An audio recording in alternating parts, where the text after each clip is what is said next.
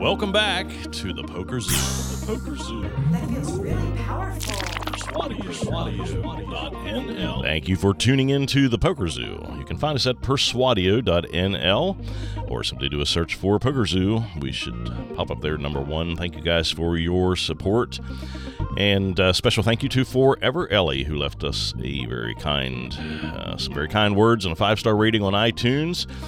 This week's interview is with a returning guest, and when I heard of this, I was somewhat frightened. You might want to look away, kind of like a series of unfortunate events. I've been watching his play on his YouTube channel, and it is indeed frightening, so listen at your own peril. Well, welcome back to the Poker Zoo. This week, we have our first returning guest. I'm very pleased to have Jason Burge back. He was our member on Interview 6. And as you may recall, one of the points of this podcast is to keep track of people. And in fact, we'll be doing a round of checking in on those that we interviewed earlier. So how are you doing, Jason? I'm doing very good. Thanks for having me back on. Yeah, you passed the test the first time. You seemed relatively normal, and I didn't shut the podcast down or anything. No one's done that yet. But we're looking for that right person. Right, yeah. I'm watching Poker After Dark last night. I'm thinking there's someone who could, but I don't. Luckily, I didn't watch, but I heard it was kind of not good. Well, it's just amazing watching these shows. That first of all, no one understands like the entire dynamic, so it always looks a bit funny. But right, to watch the few serious players there sort of trying to put up with this man-child whose money they want, it's kind of a weird way to babysit yourself if you're like kind of whale like that guy is. I mean, like right. I know a way to get someone to put up with me is to pay them $1,000 while also having fun, while keeping them in line so that they can't say, a poker, that's what I'll do. Makes a lot of sense. It's actually pretty smart. Right. So what have you been up to? That's a leading question. I know a few things, but what's the most interesting poker thing you've been up to recently? The most interesting poker thing. I'm always up to so much. It's hard to narrow down what I'm up to as the most interesting. As I've told you, I fill up notebooks with just random thoughts and things like that around parts of the game. So I'm always, writing in this thing all the time. It's like a diary or something. But I think as far as around what I've been focusing on the most, I became very interested in decision making in poker and what goes into a decision and, what you should be thinking about at the table and all of this sort of stuff. And I don't know if I've made any serious progress on this, but it captured my attention for a while, and I've bought some books and been reading those, trying to figure out, how people make decisions, what's important, this kind of stuff. And I don't know where I'm at with it, to be honest. I've got pages of notes, and I like to think that whatever I'm reading and working on has actually helped me in the game somewhat, but it's kind of hard to tell. I know that. The best way to measure what you're doing is, of course, just purely by results. So sure, and those have been fine. You're right. That's where I'm going with. Yeah, so in that department, it's fine. But that's funny because one of the things I've been focusing on is trying to disconnect myself from the results. So just trying to judge my decisions based on the information at hand at the time and not on the actual result. So, if I make a call on the end and I happen to win, not automatically saying, that was a good call. I actually think about it and say like, that was actually a bad call. I just got lucky to win the hand. So I've been trying to go down that path a little bit, which is very good for the mental game anyways, because you can just lie to yourself and say, I called and lost, and I can, work out on some paper and say, no, yeah, that was actually a good call, but I just lost. So, well, winners win, buddy. Don't take it so easy on yourself. You are a tinkerer and a serious student of the game. You spend a lot of time thinking about it. And yes, one of the things for a while that was your passion was hey, I don't have enough time to do all the thinking that I Yeah. need. You've been talking to me, we've been studying all this stuff, and like I need at least a 4-minute time bank on every hand. Right. So like tell us about that. What have you done with that?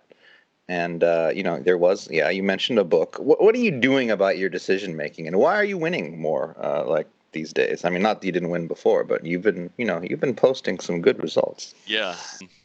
I should say that I'm actually a very fast player, but I become overwhelmed if I think about what what kind of things I need to think about during a decision in poker, because there's so much information coming at you. It's hard to know what's going to give me the most bang for my buck in this, 10 to 30-second window. Unfortunately, I'm not playing on the main event final table, so I don't get to take 7 minutes for every decision. And so, Oh man, let's go. Let's go there later, but not quite yet. oh, we can go there. I'm still furious about that for some reason. But Who isn't? oh, I know. Yeah. So, need to say, I'm actually a very fast player. I'm just not sure what I should actually be thinking about. And as I've read, like there was a book that Greg Porter mentioned to me, and it's called Streetlights and Shadows. And the author, he kind of goes through and he interviews some people that make decisions like under I don't know, time crunches or emergency situations, like military people or a firefighter. And he asks them, like, all right, well, when you're walking up to a burning building, do you have a checklist that you go through to figure out what to do? And all of these guys just say, well, no, I just know what to do. So that helped me a lot because, in the TBR form, I was trying to think of, is there a checklist that I could put together where I could figure out, what's the important thing to focus on here? And I couldn't narrow it down. There's just too much information available to me. So I think where I land at now on this is I just say, like, look, I'm just going to go play. And during a decision, something will come into my mind.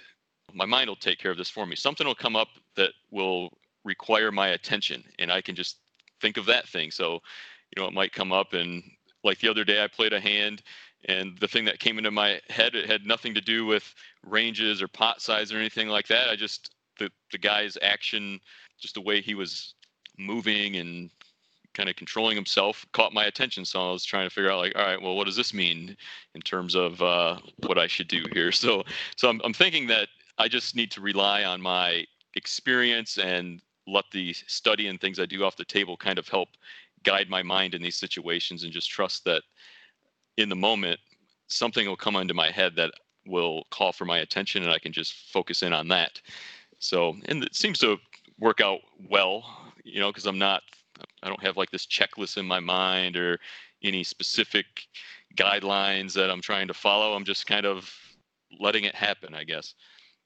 So that sounds pretty good, actually. I mean, it sounds on the surface like a bit of free association, and well, aren't you losing the structure of your thoughts? But your learning is already in you. You already know about ranges and sizings and stuff, and so Right. you're freeing up your mind to pay attention to those relevant things, Right. and letting those things come to you rather than you trying to go to them. Right. This is you at your most profound, I believe. Yeah, I think so as well. It just took a while to get there. I'm still working on it, but have my days. That's Some days no, I am sitting there struggling. I've got too much information overload, and it doesn't help. But no, I that's still won't tank. I will not. Like when I say I tank, it's it's still pretty quick. It's still faster than most players. you want to go there, huh? Okay, well, Maybe. we'll just go there a little bit. So I believe one of your countrymen at the final table was taking some time, right? Isn't he from Chicago? Isn't that one of the suburbs of Detroit? It's about 4 hours away, so I'm going to say we're totally disconnected from that town. Okay, so I Especially was because that close, guy's from there. right? I mean, so poker players, what they do is they complain about everything. Oh yeah, And, you have to. and I'm inviting you to complain right now. Oh, that guy.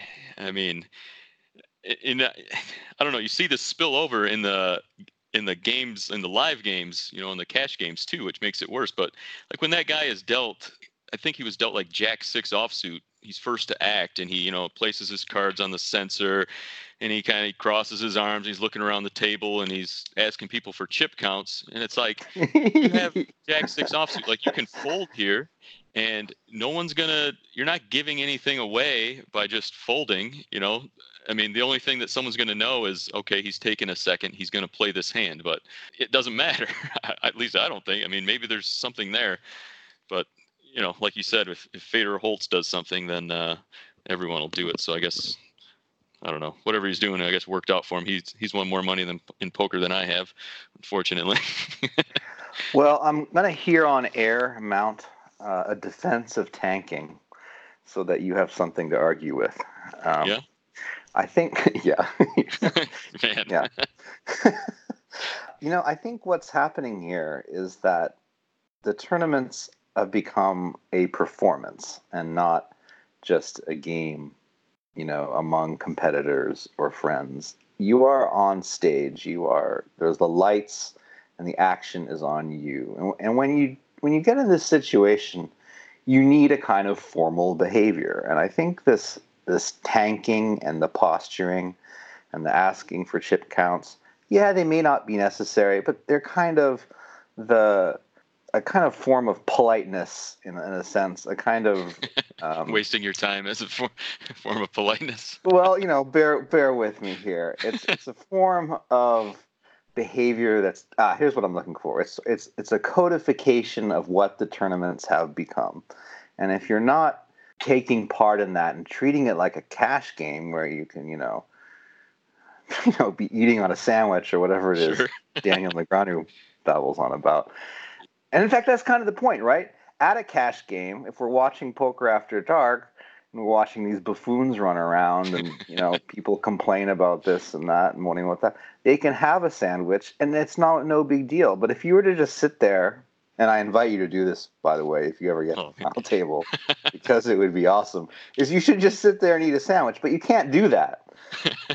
It is that you're on stage, and so what I'm trying to say is that the tanking and posturing is a formal cultural phenomenon that arises because of the structure of the event itself, and you can look forward to more tanking to come. Yeah, I mean, you're probably right. I guess when you get on that big stage, the final table, maybe it's just, I have to take my time and really make my decision. That way, all the viewers at home, are thinking, that I'm in some deep poker thought here.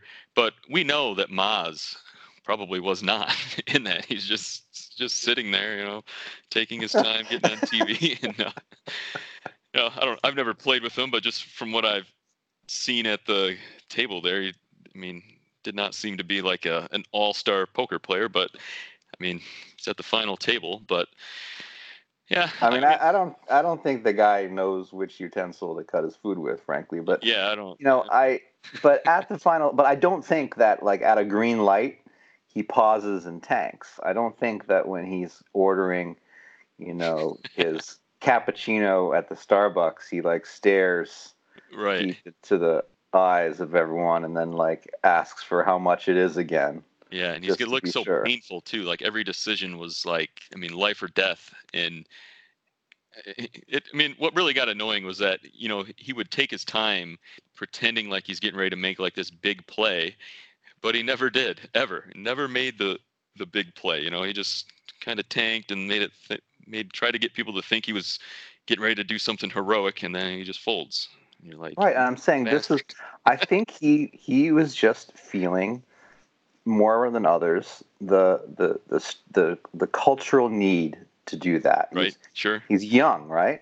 And he hasn't been there, and he just to fit in to any scenario. Like say, okay, yeah, like say you go do something new, you're gonna be awkwardly doing what everyone else is doing. Yeah, that's true. And so I think that and just fit in, Right. So you won't see like the most who was the most serious pro at the table. I'm not even sure. Was it Livingston? Was he the? Are you asking like the most Like the Like, biggest who- name pro, or? Who should have the most experience? It was Sammartino, right? Oh yeah, okay. And like, did he tank and like mess around like that? Well, he's got a whole nother problem over there. He's staring people down so awkwardly. But Okay, so, yeah, I was kind of leading into like kind of a fake, kind of a dead end of my, intentionally leading into a dead end for myself. But seriously, he wasn't like wasting people's time in the right, same yeah, way that Maz was. He wasn't going to just sit there because he knows, and like everything is familiar to him. right. Now you want to move on to him and his staring. I mean, So awkward. Oh my God. tell us what you noticed about that. I mean, he was. I mean, it's one thing to stare at a person that's directly across the table from you, but I find when you're staring at the player that's sitting directly to your left or right, where you actually have to turn your body to stare at them, that's when it's. I mean, it's weird enough just staring at someone across the table, but when you're turning and like just looking right into someone's eyes next to you, I mean, it's just so. It's weird. I don't know. Who wants to watch that on TV? Like, I don't know. I find it awkward. I mean, I don't know what I would do in that situation. Luckily, this hasn't spilled over into the live games where people stare you down like that, because I wouldn't like it. But I don't know. I Well, mean, there are players who are famous for it, like Mike McDonald and some others. I know, even Ivy himself kind of glares into you a little yeah. bit.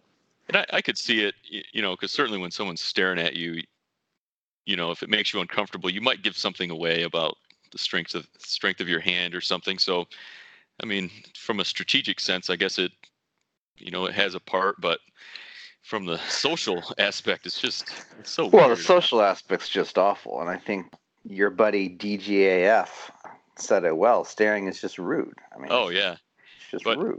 I like what his response to people that stare is that he stares back at him, and he's like, I'll stare a hole through you if I have to. And I mean, I don't know. He's got the greatest responses to pretty much every poker situation, it seems. He's Right. very good for the game.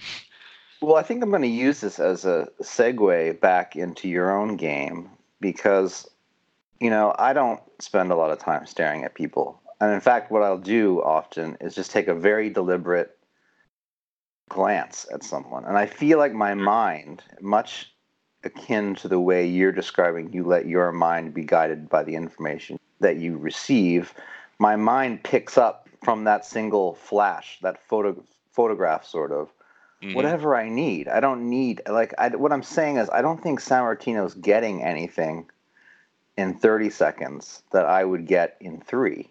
Sure. So I think that you, as you've been playing well, you've been making some remarkable folds and not paying people off, getting paid in reverse, and you're Yeah. doing this all very quickly. You're using your knowledge of the game to play in a very comfortable way. And I think Sammartino rather, and others who go into this cultural mode of spending an ornate amount of time for something are trying to force something that they really don't need.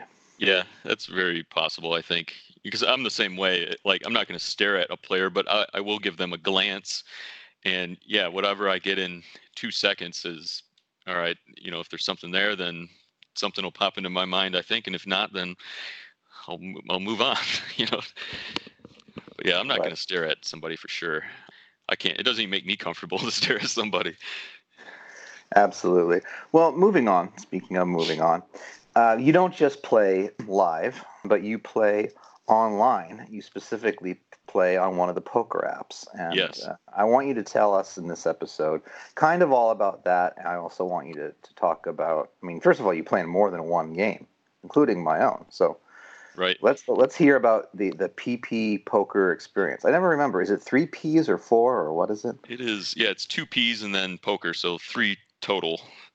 Yeah, so I've been playing on there since, I think it's been since about December of last year. And I'm playing, there's all these clubs in there. So, you have a club, and then one of my friends, he has a couple of clubs. And within these clubs, there's all sorts of games, all the stakes. There's PLO, there's no limit, whatever's. And I've been in there playing basically all of the stakes of No Limit, and occasionally I hop into the crazy side of PLO, and then the really crazy side of the 5-card PLO. But most of my time is spent playing the No Limit games, and in these rooms the stakes range from there's like 30 cent, 60 cent up to 510, and I play in all of them. Just depends on which games are running.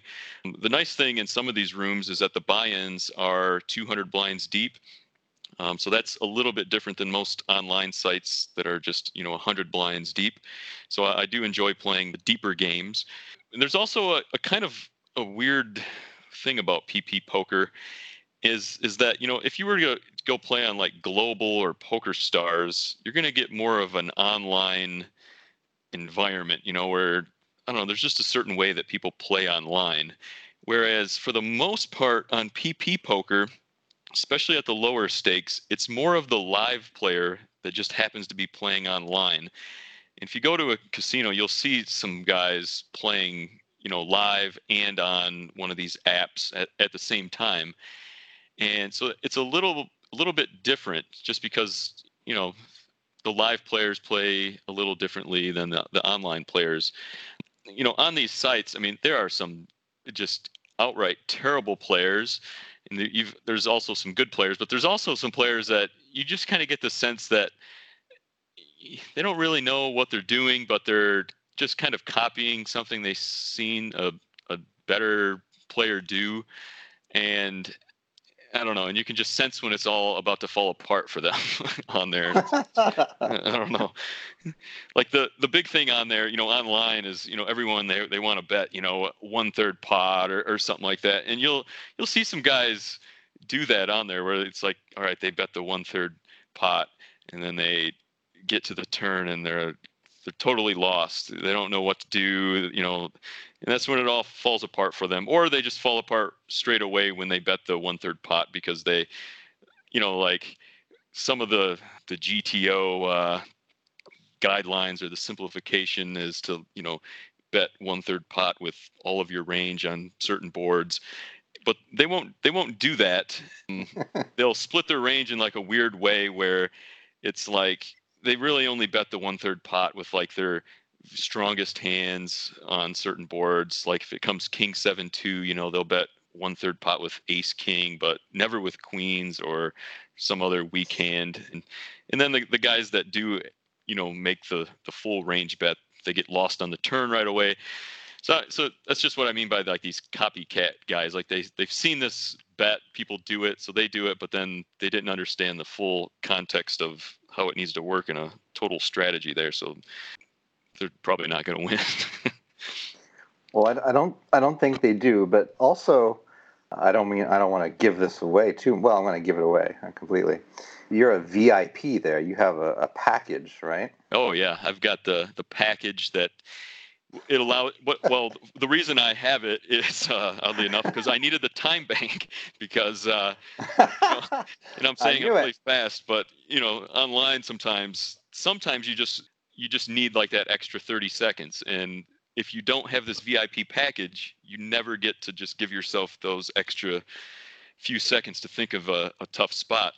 So I have to pay. It's like, I don't know how much it is, maybe 30, or it might even be like $50 a month, maybe. I can't remember the price, but PP poker, they need to be paid for anything you do in this app. So I pay for this mainly for the time bank, but it also gives you some of your opponent's basic stats, like their VPIP and PFR and 3-bet stuff, which I'd certainly use. And I probably make way too many assumptions based on these numbers, but it seems to work out all right for me. Well, I mean, I think you make some great assumptions. I think you've got, first of all, yeah, PP poker is a little bit like Spirit Airlines. They're charging you for the time bank. Yeah. It's ridiculous. And it's a little overpriced, it would seem. But then you go and we see you play, and we'll get into this, and you make some very reasonable deductions based on the stats that you have. Because obviously there's no HUD that you can install into PPP poker. at least not yet. But they provide this if you are willing to buy it.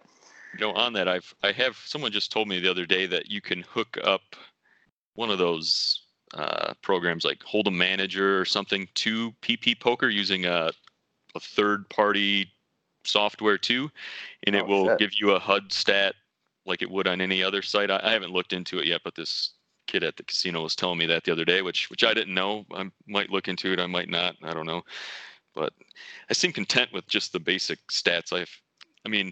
I feel like I can get a quick glimpse of a player's style based on that, and then I end up making some assumptions based on those numbers for how they'll play later streets too, which I guess it seems to work out fine. But I've always been wondering, like, am I making big leaps here in these assumptions? But maybe not.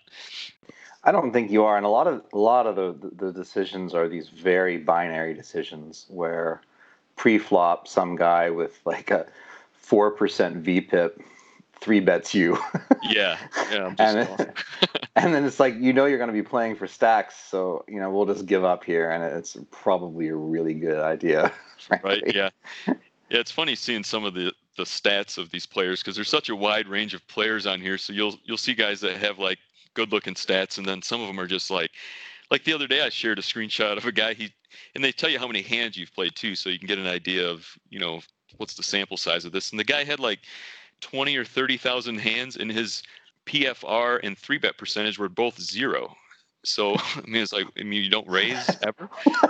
It's like, it's quite an accomplishment to have 0. There's kind of like, he's kind of consistent. I kind of admire his commitment in a way. Yeah. I've experimented before where I played for, I don't know, a week or two, where I decided I just will play, and I will never raise pre-flop. I'll just limp and call, or limp and re-raise or something. And it was fun, but it's not something I wanted to do like for 30,000 hands, Well, he's just a lot more mentally strong than you, I think. Yeah, I guess so. But the thing is, you do these experiments, or at least you're always trying different things or using these things, and we get to watch you do it sometimes, right? Yeah. So I started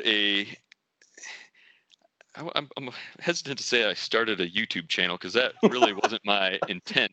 Because what I wanted to do was, back when I was thinking about, how to make a decision at the poker table, I had a thought like, okay, what I want to do now is I want to record myself playing or get on a stream, which I couldn't get on a stream anywhere around here. So I decided, well, I'll just record myself playing on PP Poker, and I'll just talk while I'm playing about whatever it is I'm thinking during a hand or whatever, and I'll just record it, and then I can watch it and just kind of take note of what I was talking about or whatever. And the way the YouTube channel came up is that I wanted to share these videos with the back room, and I didn't have a place I needed to save them somewhere in order to post them onto TBR, I guess.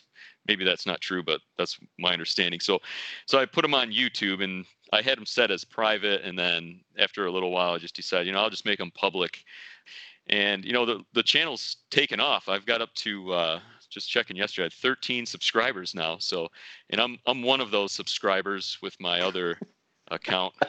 My YouTube account that I created is called Jam Basket Poker, and I've got my other Jason Burge account, which is subscribing to Jam Basket. So really only 12 subscribers, but it's really, things are going fast over here. Wow, you're multi-accounting to boost subscription rates. Yeah. This is outrageous. Well, I mentioned this not just because it's what you've been up to, but because Jason is really fun on these videos, and you'll want to check them out. I'll include a link to them. He's a great narrator of poker strategy, and as you might imagine, even though he's well versed in theory, he refuses to conform to it and plays a very interesting style that's entertaining. Which, again, if we can leap around a little bit, there's always these complaints whenever Poker After Dark comes on, or the latest Streaming Cash comes on, or the WSOP. Like, they're not entertaining, they don't talk enough. Oh, now they're talking too much. They're too quiet. Now they're too loud. What is with people and their endless complaints? What What's at the bottom of this? I don't know. I think it's just like that's just what poker players do. You know, we have to complain about something, and it's especially in live poker, it's so slow. I mean, you've got to kill the time doing something, and what better way than complaining about something? I guess what I'm interested in is like, why is the culture of poker so immersed in complaining? I don't think I've ever been a part of any group of people who whine more. Is there something about the game that just brings this on? I don't know. I mean, maybe the game just kind of slowly beats you down a little bit. You know, if you play the game for several years and you go through some bad streaks and it's just the mental weight of the game, maybe it just wears you down so much to where you just end up complaining without even realizing it. Like, from day one on poker, there's some things that are happening that maybe you wouldn't even think to complain about, but by day, 1,000, you're probably like so irritated by it, and it's probably nothing, but I don't know. I guess some things, I mean, when you play poker and you just see stuff happening over and over, like when you've seen it for the 1,000th time, you're just like, I mean, all right, I can't take it anymore. I'm going to complain now or something. I don't know. I'd say it's a mystery to me. I almost was wondering if it's a physical thing. Is it the lack of physical movement that just puts people in, like, you don't. Could be. It's like people some who bottled are up energy or something. Yeah, like people who are running around don't spend a lot of time complaining. Sure. If you're a jogger, it's like, the sidewalks are really hard today. You don't hear stuff like that. It's just not something you like even think of. Right. I was wondering if being on your ass somehow triggers some sort of parasympathetic response, some sort of neural response where you just have to complain. I'm trying here. I'm trying to understand. We could probably figure this out if anyone would take on my idea of creating a table that would give the players the option of standing or sitting. We'd be able to, figure out, like, all right, are the guys that are choosing to stand complaining more or less than those that are sitting? I think, yeah. I think, wow, you just solved it. No, now you don't have to worry about it. We just have to make the sit-stand table, and we'll know. I still can't believe it's speaking of, not a thing. In today's world, there's standing desks all over and you can't stand while playing poker. There should be a running track. I think Ben Salsky has one of those, doesn't he? Right. Just have 9 of those. Right, yeah. And that would be, this is just such a. We would see the complaints drop down to 0 right away. Everyone would be too tired. Well, speaking of the tables and live poker, you've got some stuff going on. You've been playing great. You seem to be. Well, bring up some of these folds, and then we'll talk about a hand that you played. Oh my God, these folds!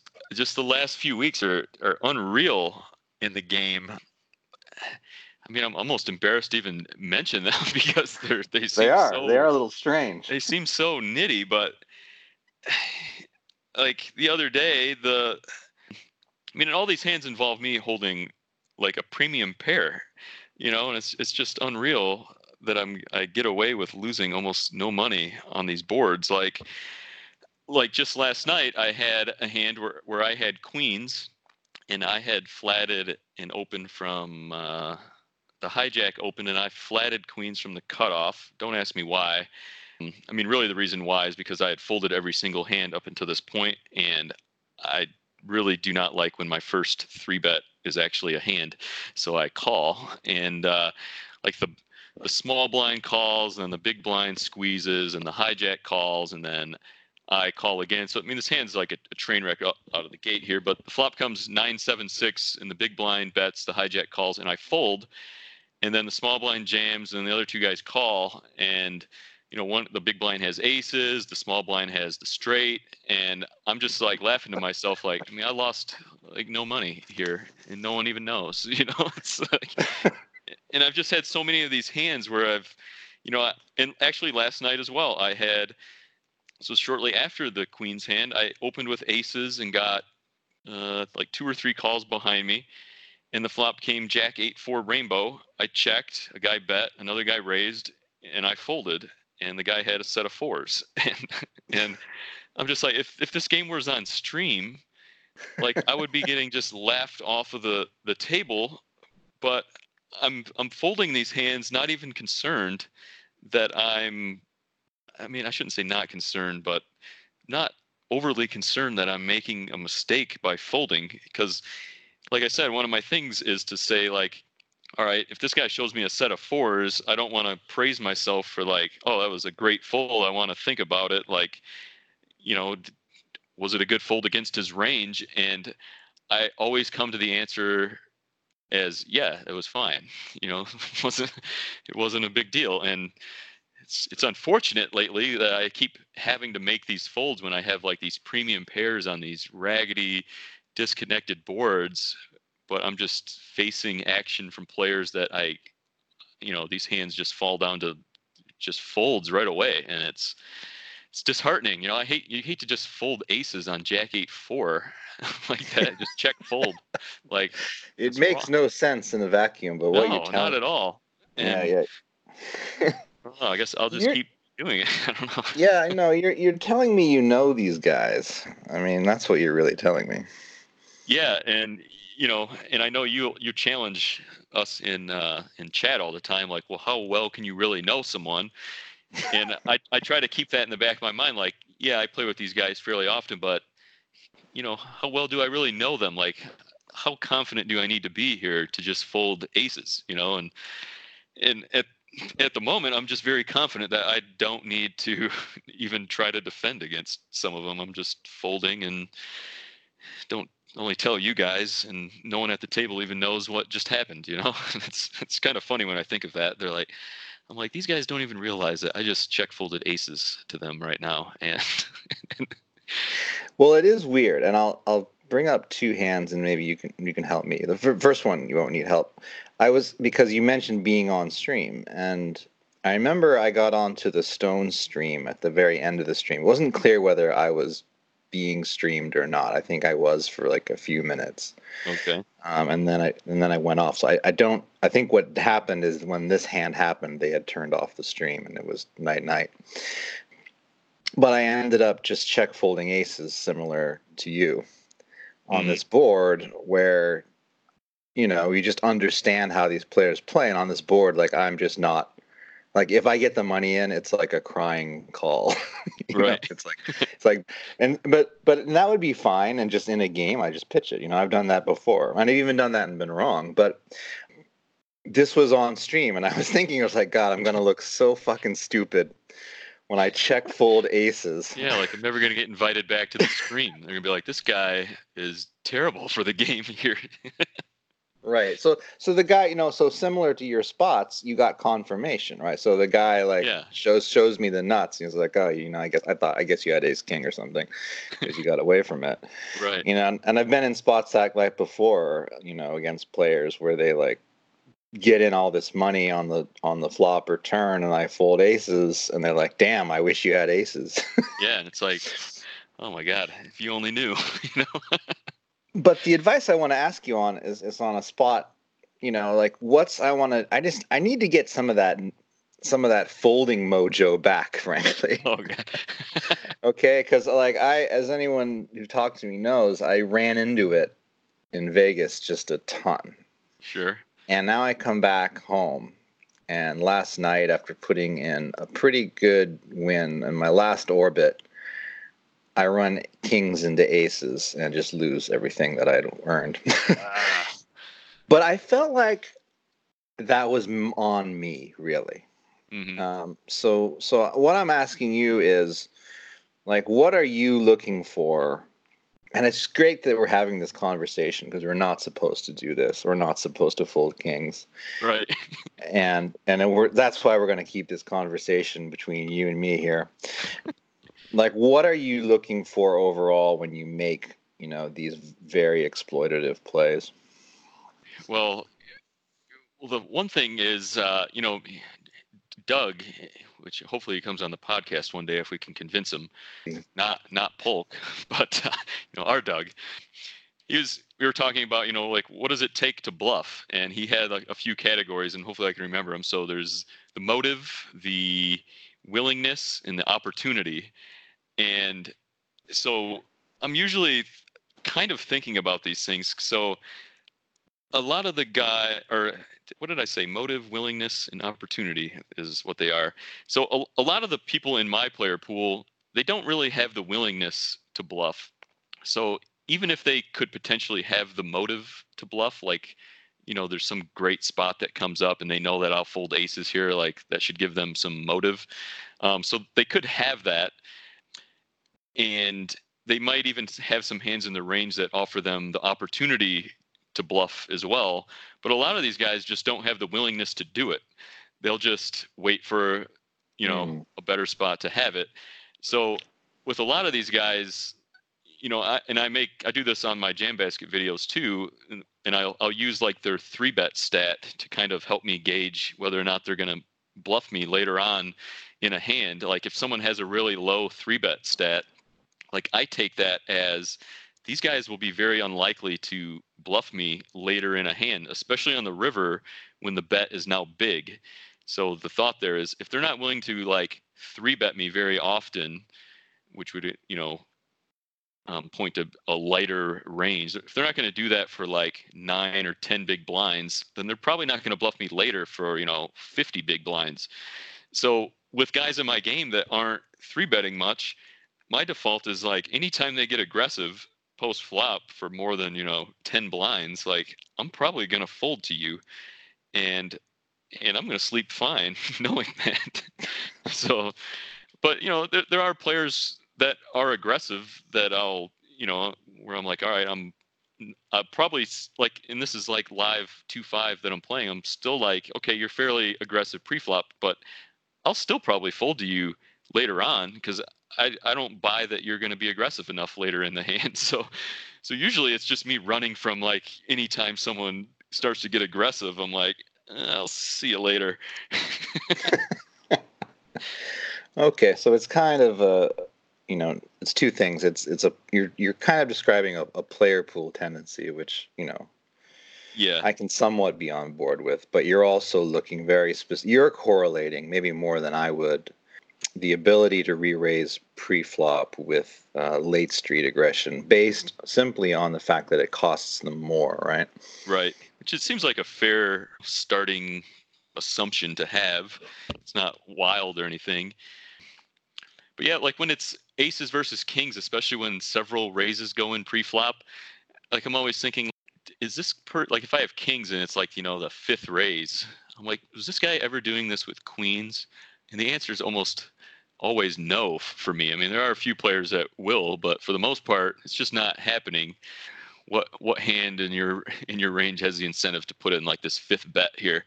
And it's usually aces, Well, that's almost normal. I mean, that's almost reasonable.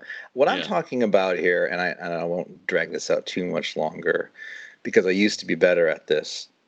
Like in a live game, when you see like a 3-bet or a limp raise, like is there anything in terms of sizing or in terms of frequencies that gives away, the time that, well, this is the ace's time? I think in my game, players, I mean, it's kind of hard with sizing pre-flop because I think a lot of players, when they do 3-bet, a lot of them just do like, all right, the open was 20. Well, I just do 3x anything. But so I don't think they give away too much with sizing, especially on the 3-bet.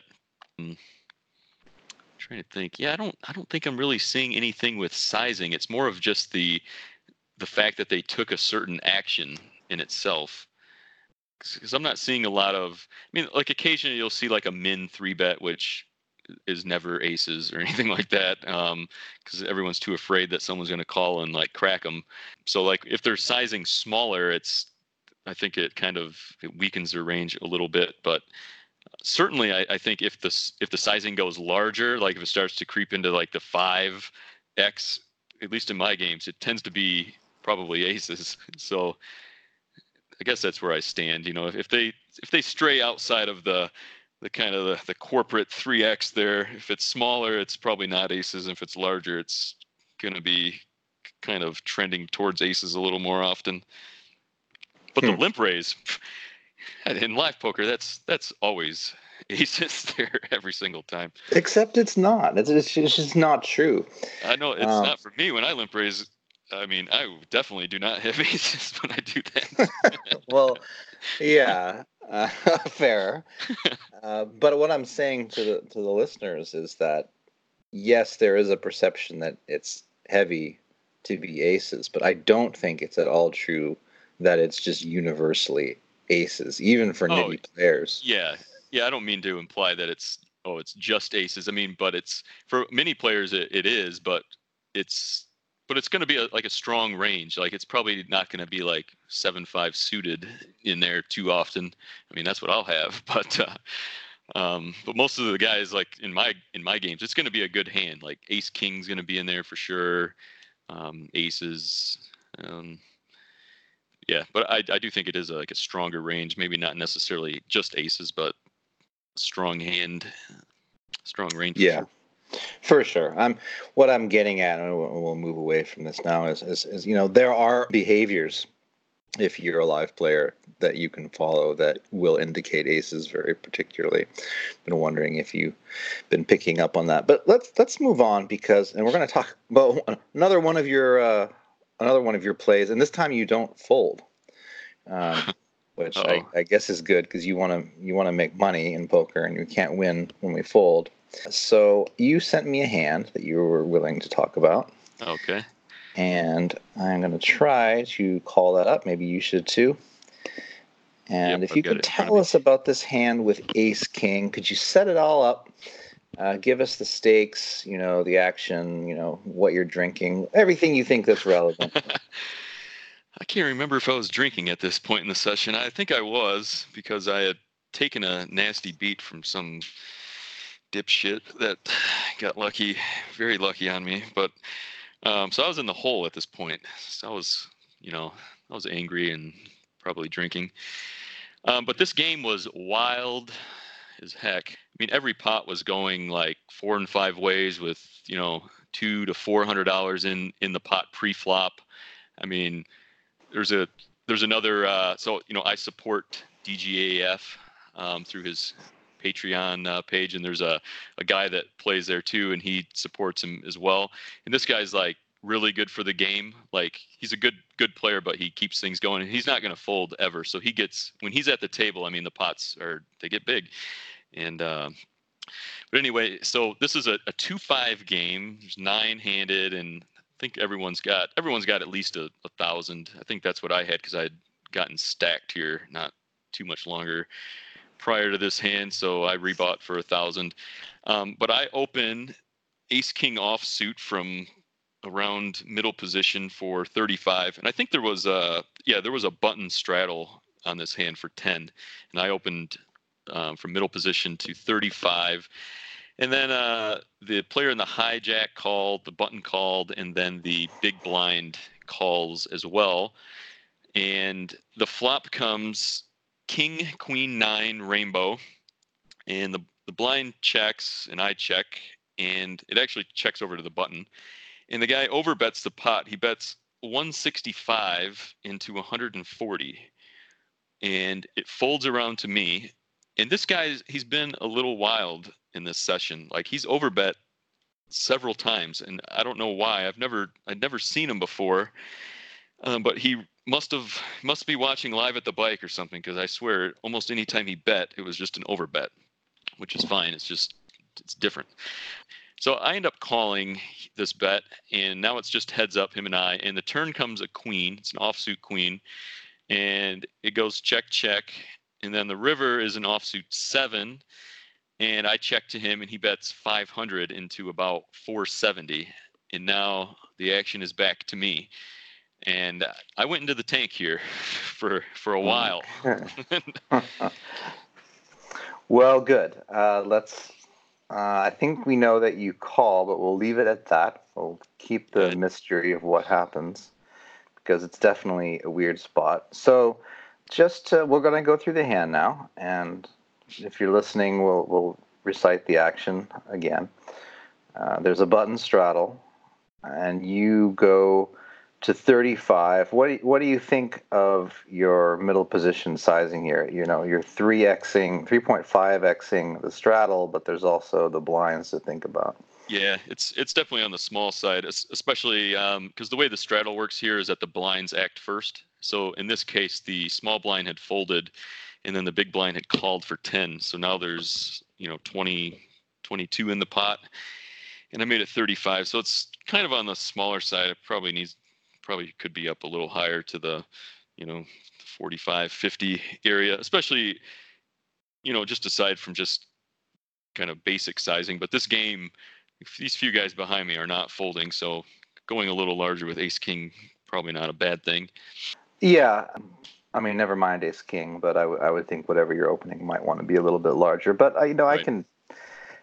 The fun thing about sizing is that as long as you're capable of adjusting to what you create, it's like sizing on any street. There's a range that can support that sizing, and the lower we go here, we can sort of maybe hope and induce, if we're opening a wider range, which we can at 35, we can maybe get the button to play like a straddle, Right. and shoot it up here. But it sounds like he folds. Or no, he calls though. Yeah, He the button calls, actually just calls flat. here. So you open. There's a call in front of him. Looks like from the hijack, the button calls, and then the big blind calls. So there's a little more than 140 in the pot. We started with 1,000, so we've got some room to work with here. Right. The flop is spread king, queen, 9, rainbow. We don't know your suits. I'm not sure if that's going to come up. I don't think so. Yeah, I think this is kind of this hand is interesting, but it's not because there's a whole bunch of decisions. It's interesting because of the board and these sizings that the guy's going to fire into you. Right. But notice that it says, you say the button bets 165 into 140. It's four-way, and you check king, queen, 9. Comment on that.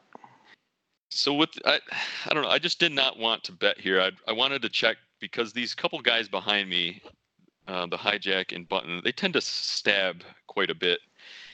So actually, when I first checked, I was considering a check raise against these players, but I kind of lost my appetite on that after the guy overbet, which probably should make me check raise. Should probably entice me to check raise a little bit just from having seen this player play, and he's overbetting like very often, and I think that should probably give me some incentive to still raise him here. But I kind of I don't know. I lost appetite when he overbet, especially because I had just gotten stacked, so I wasn't all too excited to get it all in again here.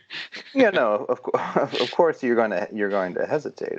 Everyone does, and it's both natural and also a slight misunderstanding of how sizing works. Now let's just talk about your check. Facing 3 opponents out of position on a board which is only an illusion that it's super favorable to you, because first of all, these guys do have sets of 9s, but more importantly, they have every 2 pair available. Oh yeah. In addition to the straight, and you don't. I mean, you might, depending on what you're doing, but you don't have the perception of having, say, queen 9 or king 9 necessarily. Right. So you're going to find ideally a lot of checks on this board, and I think that was a good decision. Getting raised here with ace king, obviously, for 200 with well, we're not 200 big blinds effective. Remember, we're 100 big blinds because of the straddle. Right. But it's still a bit of an investment out of position with top pair versus, say, a hand that against 3 other players wants to get all the money, and we're just kind of hoping at that point. Right. So that's all reasonable. The hijack checks, which doesn't necessarily mean anything, but if he has the nuts, he really should probably be building the pot here. Yeah, I think he probably would bet. He's got a wild image, but he knows how to deal with that image. So I think if he had something good here, he's probably going to bet just because no one really believes him. very often anyway, so he'd have no Yeah. reason to check. Well, what I was going to say is if nine likes to make these big bets, and if he's wearing this, straddle T-shirt, he can still just be checking over to the button and expecting to get action from him. So my point was, I think in general 7 should be betting hands he intends to get value from, but not necessarily. Sure, yeah, especially with the guy on the button making all these large bets all the time, he certainly has incentive to check some strong hands. Right. As do I. So now straddle guy bets 165 into the 140, and that is an interesting play into so many people. In general, a flop overbetting strategy can be very effective. It's not something that many people do.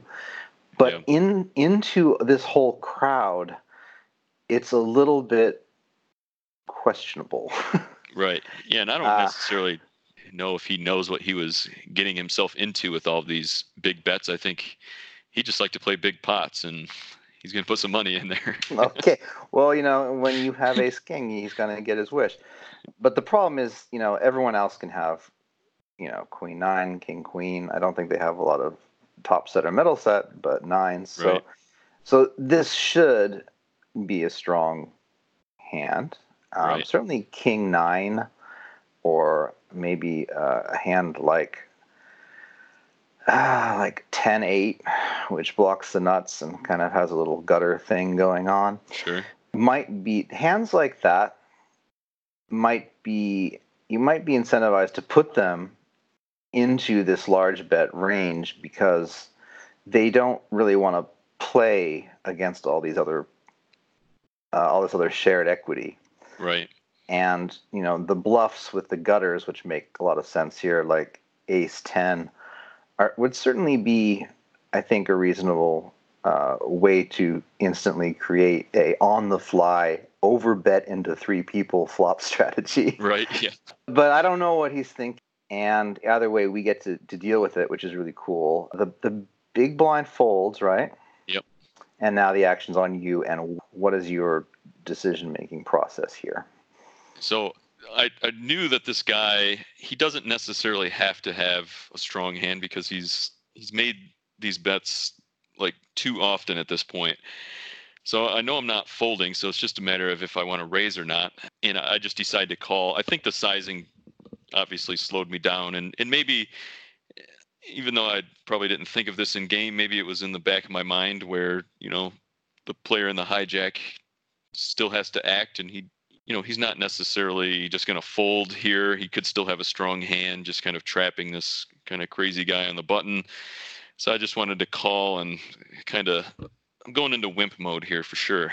And I'm just hoping this thing just like checks down and I can just, win easily or something. But yeah, like I said, my initial thought was I was thinking of check raising on the flop, but once I faced this sizing, that was out the window. But I also knew I wasn't just check folding this time to this guy, maybe to somebody else, but not to this guy. Right. So I don't think your decision is so scared, and the reason we'll go into 2 reasons.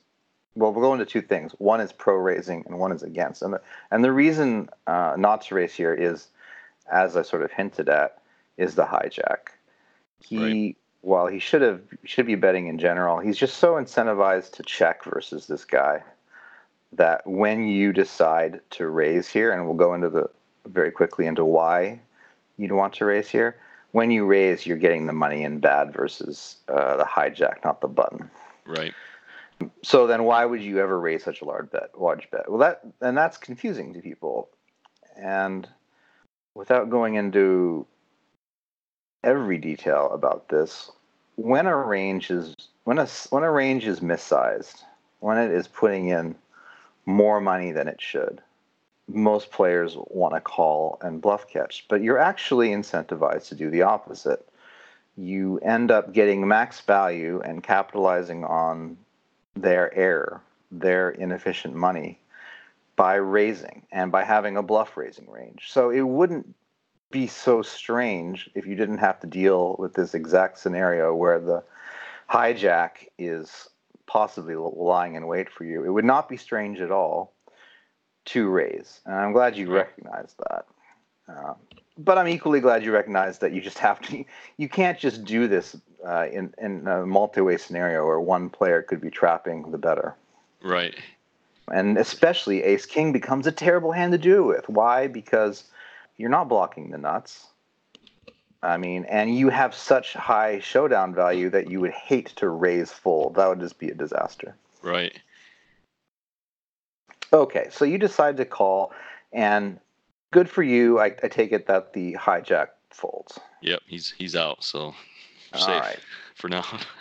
Okay, so what have we got in this pot on the turn? Let's do some quick So math it's like here. 330 and 140, so 470 in there now.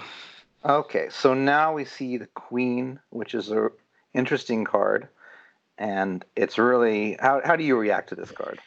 So I know I'm just never gonna bet into this guy because I'm planning on him probably just kind of barreling off, and I'm kind of recognizing that I'm probably gonna have to call against him. But I saw the queen as like a decent card to hit, because now some of the hands fall away. Like if he had queen nine, there's a few less of these value combinations, or king queen.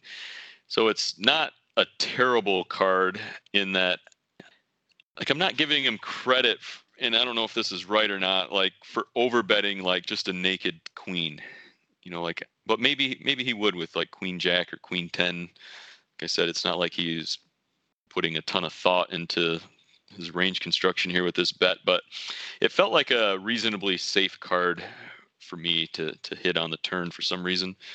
And I don't know if it's true or not.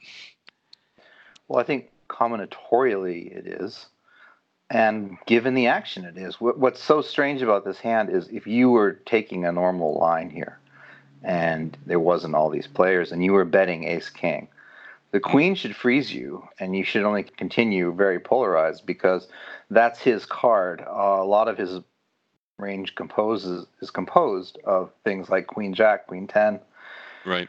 even queen 8 suited, ace queen that's slow played. It's a card that naturally wants to just call, but now we have this reverse action where he overbets into the preflop raiser.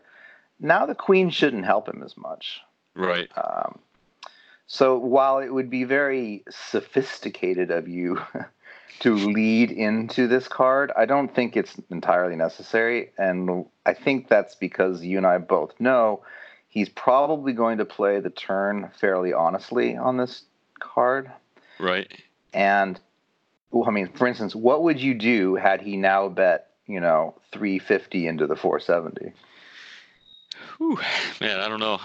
I was so tempted to just be like, probably not fold to this guy ever. Okay. I was like in that zone, whether it's right or wrong. But I mean, if he bet, it would suck. But I think I'm probably paying him off. Yeah, he it would really put you in a tough spot. Is my point. Yeah. If he could re-coordinate this hand and not sort of screw it up the way he did, that card might help him win the pot. I mean, maybe you never fold, but at least in theory, it should help him win. Right. But yeah. I don't know that it's going to help him now. It might. Right. The problem is now queen 9. He really has to fire here, and if he wants to win, he has to say, "Hey, I really do have queen 9." Right. And he has to like really rip it in or something. Yeah. Because so many hands now that he has are devalued. Like king 9 is now counterfeit essentially. Right. His draws like 10-8 and ace 10 are devalued. And he can never be sure that even hitting an ace is going to be good. Probably not. Right. So when he checks here, I think he really only should be checking value to trick you, but that's just so unlikely that players are going to protect themselves. It's funny you mentioned him checking value to trick me, because one thing that came up when this queen came and I checked to him, he checked right away. And earlier in the session, it was a similar situation where the board paired on the turn and it checked to him and he checked right away. And then the river came, the villain bet into him and he raised, and he actually had a full house that he turned. So that came into my mind when he checked back right away. I was like, okay, well, I don't know what that means, but I've seen you do this before where you made a boat and checked right away. So, which that leads me to checking the river here, because I'm like, all right, well, let me see what's going on. Right. I mean, he's just what's happened is that the value range that the 165 sort of projected became incredibly narrow. Right. And yes, if he's saying to you that I have queen 9, he really has a lot of options in the sense that he can bet and put you to the test on the turn, and he should be checking sometimes for this exact reason that he just doesn't have that many of these hands. Right. So he's going to be putting himself in a tough spot on the river, which we now come to, unless it is the case that he has it, which is combinatorially unlikely. Right. So the river 7 is a 7, which is yet another sort of, it's a complete blank. Jack 10, which is already there, he may check the queen in order to get one more bet in when he thinks you're going to fold against the queen. He may be expecting you to have some full houses here and not wanting to put 2 bets in. But certainly the 7 didn't improve ace 10 or 10-8, or, if he somehow, what were the other options, like king 10? He just hasn't gotten there. Right. Yeah, total brick, I think. All right. So you explain that you're checking because you feel that essentially his flop checks are somewhat protected and that he will check the strong hand. Yeah, just the way he checked the turn, it was just kind of a live read that I had seen earlier in the session, and it just kind of made me think that maybe he's a little strong here. Okay, fair enough. And it's not just, even if you didn't have the read, checking would certainly be normal anyway. Right. And him finding some checks, it would just be a good strategy for him to not always this extremely narrow range that he could now represent. It would still be a good idea for him to have some checks with it so that he could play rivers against you when he now looks like he's full of shit. Right. Okay, so now here's the moment that defines the hand. The 7 comes, you check, and now he overbets again, 500 now into 470. Yep. And then into the tank I go. All right, so now you have your you've got your time bank. You're going to give yourself at least 10 minutes to think here for sure. Oh yeah, it was probably a good 3 minutes in game, I would say, maybe a little longer. Okay, so what is going on in your mind now at this point? So I kept thinking about his turn check because I was like, man, he did this earlier and he had a full house, and I'm just thinking like, do I pay him off right here? Like, are there any like value hands that I beat? And like, no, I don't think so anyway, at least not many, unless he's just going nuts with King Jack or something for some reason. So I'm like, I just need him to be bluffing here. And I just based on the turn action, I just kept thinking like, I don't think I can credit him with bluffing anymore. Unless, he certainly should get here with some bluffs, like you said, with like some 10-8 or ace 10 or stuff that decided to check the turn and now they're just going for it. They feel like they can't win. So I was trying to figure out like, okay, are there any hands here that he would do this?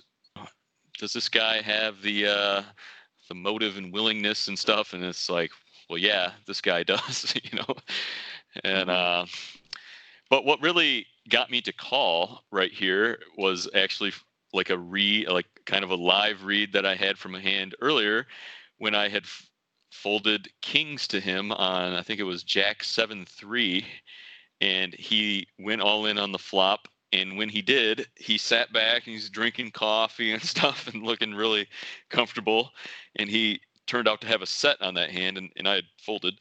But on this hand, he wasn't sitting back and drinking coffee anymore. I gave him, the glance for a few seconds. He just didn't look right. He didn't look so calm and cool anymore.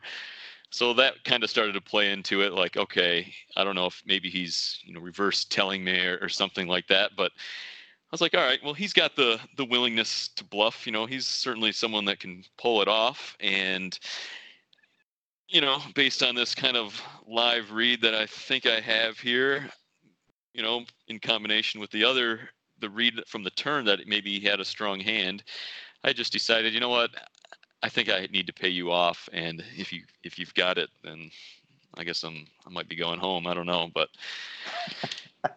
so I put the chips out there, and he says, "Good call." Oh, wow. And So I waited a second just to see if he would show, and he just kind of was shaking his head. So I don't make people show in that situation. So I just showed my hand, and then he was like, "Wow, call with ace king, huh?" And I was like, "Well, you don't necessarily have the best reputation here in this game so far." So yeah. Did you tell him that? No, but I just smiled and said, "Yeah, it was a good bet," or something stupid. I don't know. Yeah. Well, I mean, what I'm saying is, it is a good bet in a sense. He does need, if he's going to be checking Queen 9 on the turn, he really needs to go for a lot of value here, and he can, because you're playing your hand a lot like aces should play, or ace king should play. And I would really recommend to him, if I could, to not bet just 500 here. Yeah, he could have bet more. But to recognize that when you are, creating these incredibly narrow ranges that are nutted, you need to consider the idea of being very overpolarized. And I like the number 125. I always have. But as you've seen in some of our games, I go even bigger, up to 2 times the pot.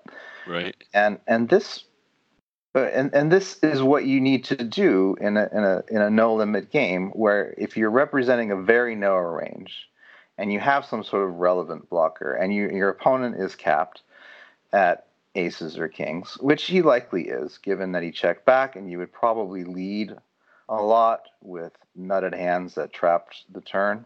Right. He should really be punishing if he really wants to shake his head and say, "Wow, you called with ace king." Yeah. Well, no shit, you called with ace king. And the reason is, you've got to call with, somewhere, around like 35% of your range here. And like ace king and aces are probably some of the best hands that ever take this line from you. Right. And so those are just calls. So, if he's going to like try to create some sort of indifference here on the end, it actually has to be very narrow, and he just wants to like almost stack you when he does have Queen 9, and that's going to so discourage you from calling him down or playing with him exactly when you do pay him off, and he just gets the maximum value when he takes this very tricky line. Yeah, I was actually surprised he didn't go all in, because he had been making huge bets all night. I mean, 4x pot, whatever, just. And so when I only have 800 behind here, and he bets 500, it's kind of like, why wouldn't you just bet the other 3 or so, Right. I really would think that he should do that. And I think what happens psychologically is that these competent but sort of uneven players that we see everywhere, the barnacles of the game, who kind of hit a level and don't go anywhere. Right. He's sort of, in his mind, he's kind of uncomfortable with the situation, because he recognizes that you called on the flop, and he doesn't know, when he doesn't hold a queen, all the queens are available to you. Right. And even though he should recognize that you're probably going to lead them, they psychologically hurt him a little bit. Right. Whereas what he should really be thinking is, well, if I checked back with Queen 9 because I decided to just take this particular deviation and get the value on the river, it obviously becomes the case where, well, how do I recover the EV that I lost on the turn? Well, it has to go naturally. It has to flow into this overbet range where just a lot of money can go in. And when you have aces or ace king, you're just, that's it for you. That's the best hand you have. You're probably going to call. Right. Yep. He put me to the test a little bit here, but unfortunately for him, it was time for someone else to win a hand at this table aside from him. All right. Well, another broke DGAF fan. Right. Yeah. There's a whole community of them, and they're fun people. Well, nice hand there. Good job, buddy. Yeah, thank you. Let's see. What do we want to close the podcast with? What have I missed? I don't know. The only thing I can think of is I bought a house, so I've got a commute to the casino now. I used to be able to pretty much walk to the casino, but now I've got a 20-minute drive in front of me, which I like. It gets me mentally prepared. I think maybe a little better by having the drive to and from. So I like that. I don't know a lot of people who live right next to casinos. How did that work out for you? I didn't live right next to them, but they were a few blocks away living, because all of the casinos in Detroit are all basically right downtown, and I lived right in the center of the city. So, they weren't far from me. A few blocks away, I could walk there or take an e-scooter, which was nice because you could just it's easy to go play when they're right there, right? When you can walk. But now when you've got this 20-minute drive in front of you, it's like, well, I don't know. I know some people would probably kill to have a 20-minute drive. I know, like Fausto, I think once he'd riding the bus for like 2 hours or something, or he was, probably not still, but some people have some serious commutes in front of them to get there. And luckily 20 minutes is enough. I mean, I couldn't imagine driving an hour, but. Well, that's just tough for all the people who live in the greatest, most fun city in the world. They can suffer on the way to the casino. Right. For their privileges. There are people out there in America that live in, the less dense areas, and they have to drive like 2-3 hours just to go play some 1-2. I mean, that's how much they love the game, and that's how difficult it can be. Yeah, I guess, crazy to me. I don't think I'd be able to play once I got there. I'd be too tired from the drive. I don't know how they do it. What? And I'm talking about like 50-year-old men who are like slurping up Starbucks coffees and God knows what, just to go play 1-2. So yeah, you have it good. You have, not only is there great games in Detroit, I mean, it's just like off the rails good. I mean, in competition with some of the best places in America. I don't know, maybe even the best. We'll have to evaluate that. It could be. It's up there for sure. But there are people who just don't have it, and I guess what I'd say to them, if you're one of those people, you've really got to put the effort, because it's so rewarding to run a home game. It's such a fun thing, because just driving for 3 hours to go play 1-2 just sounds like the worst idea ever. Yeah, it's like you're in the hole. You got gas money. You probably had to stop and get lunch. It's like you're out $50 before you even sat down. Probably.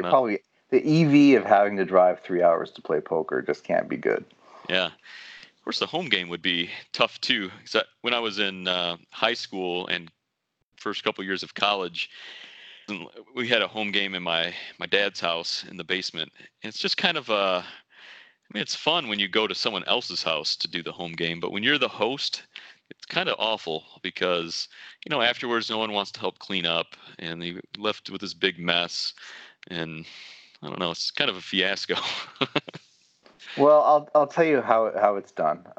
First of all, you get nice things for the game so that it feels good. You get a nice table, you get nice chips, and you turn it into kind of a ritual, and people like that. Okay. And then I had this rule. It wasn't that first of all, you couldn't put things on the floor, but I had this rule that you just couldn't spill.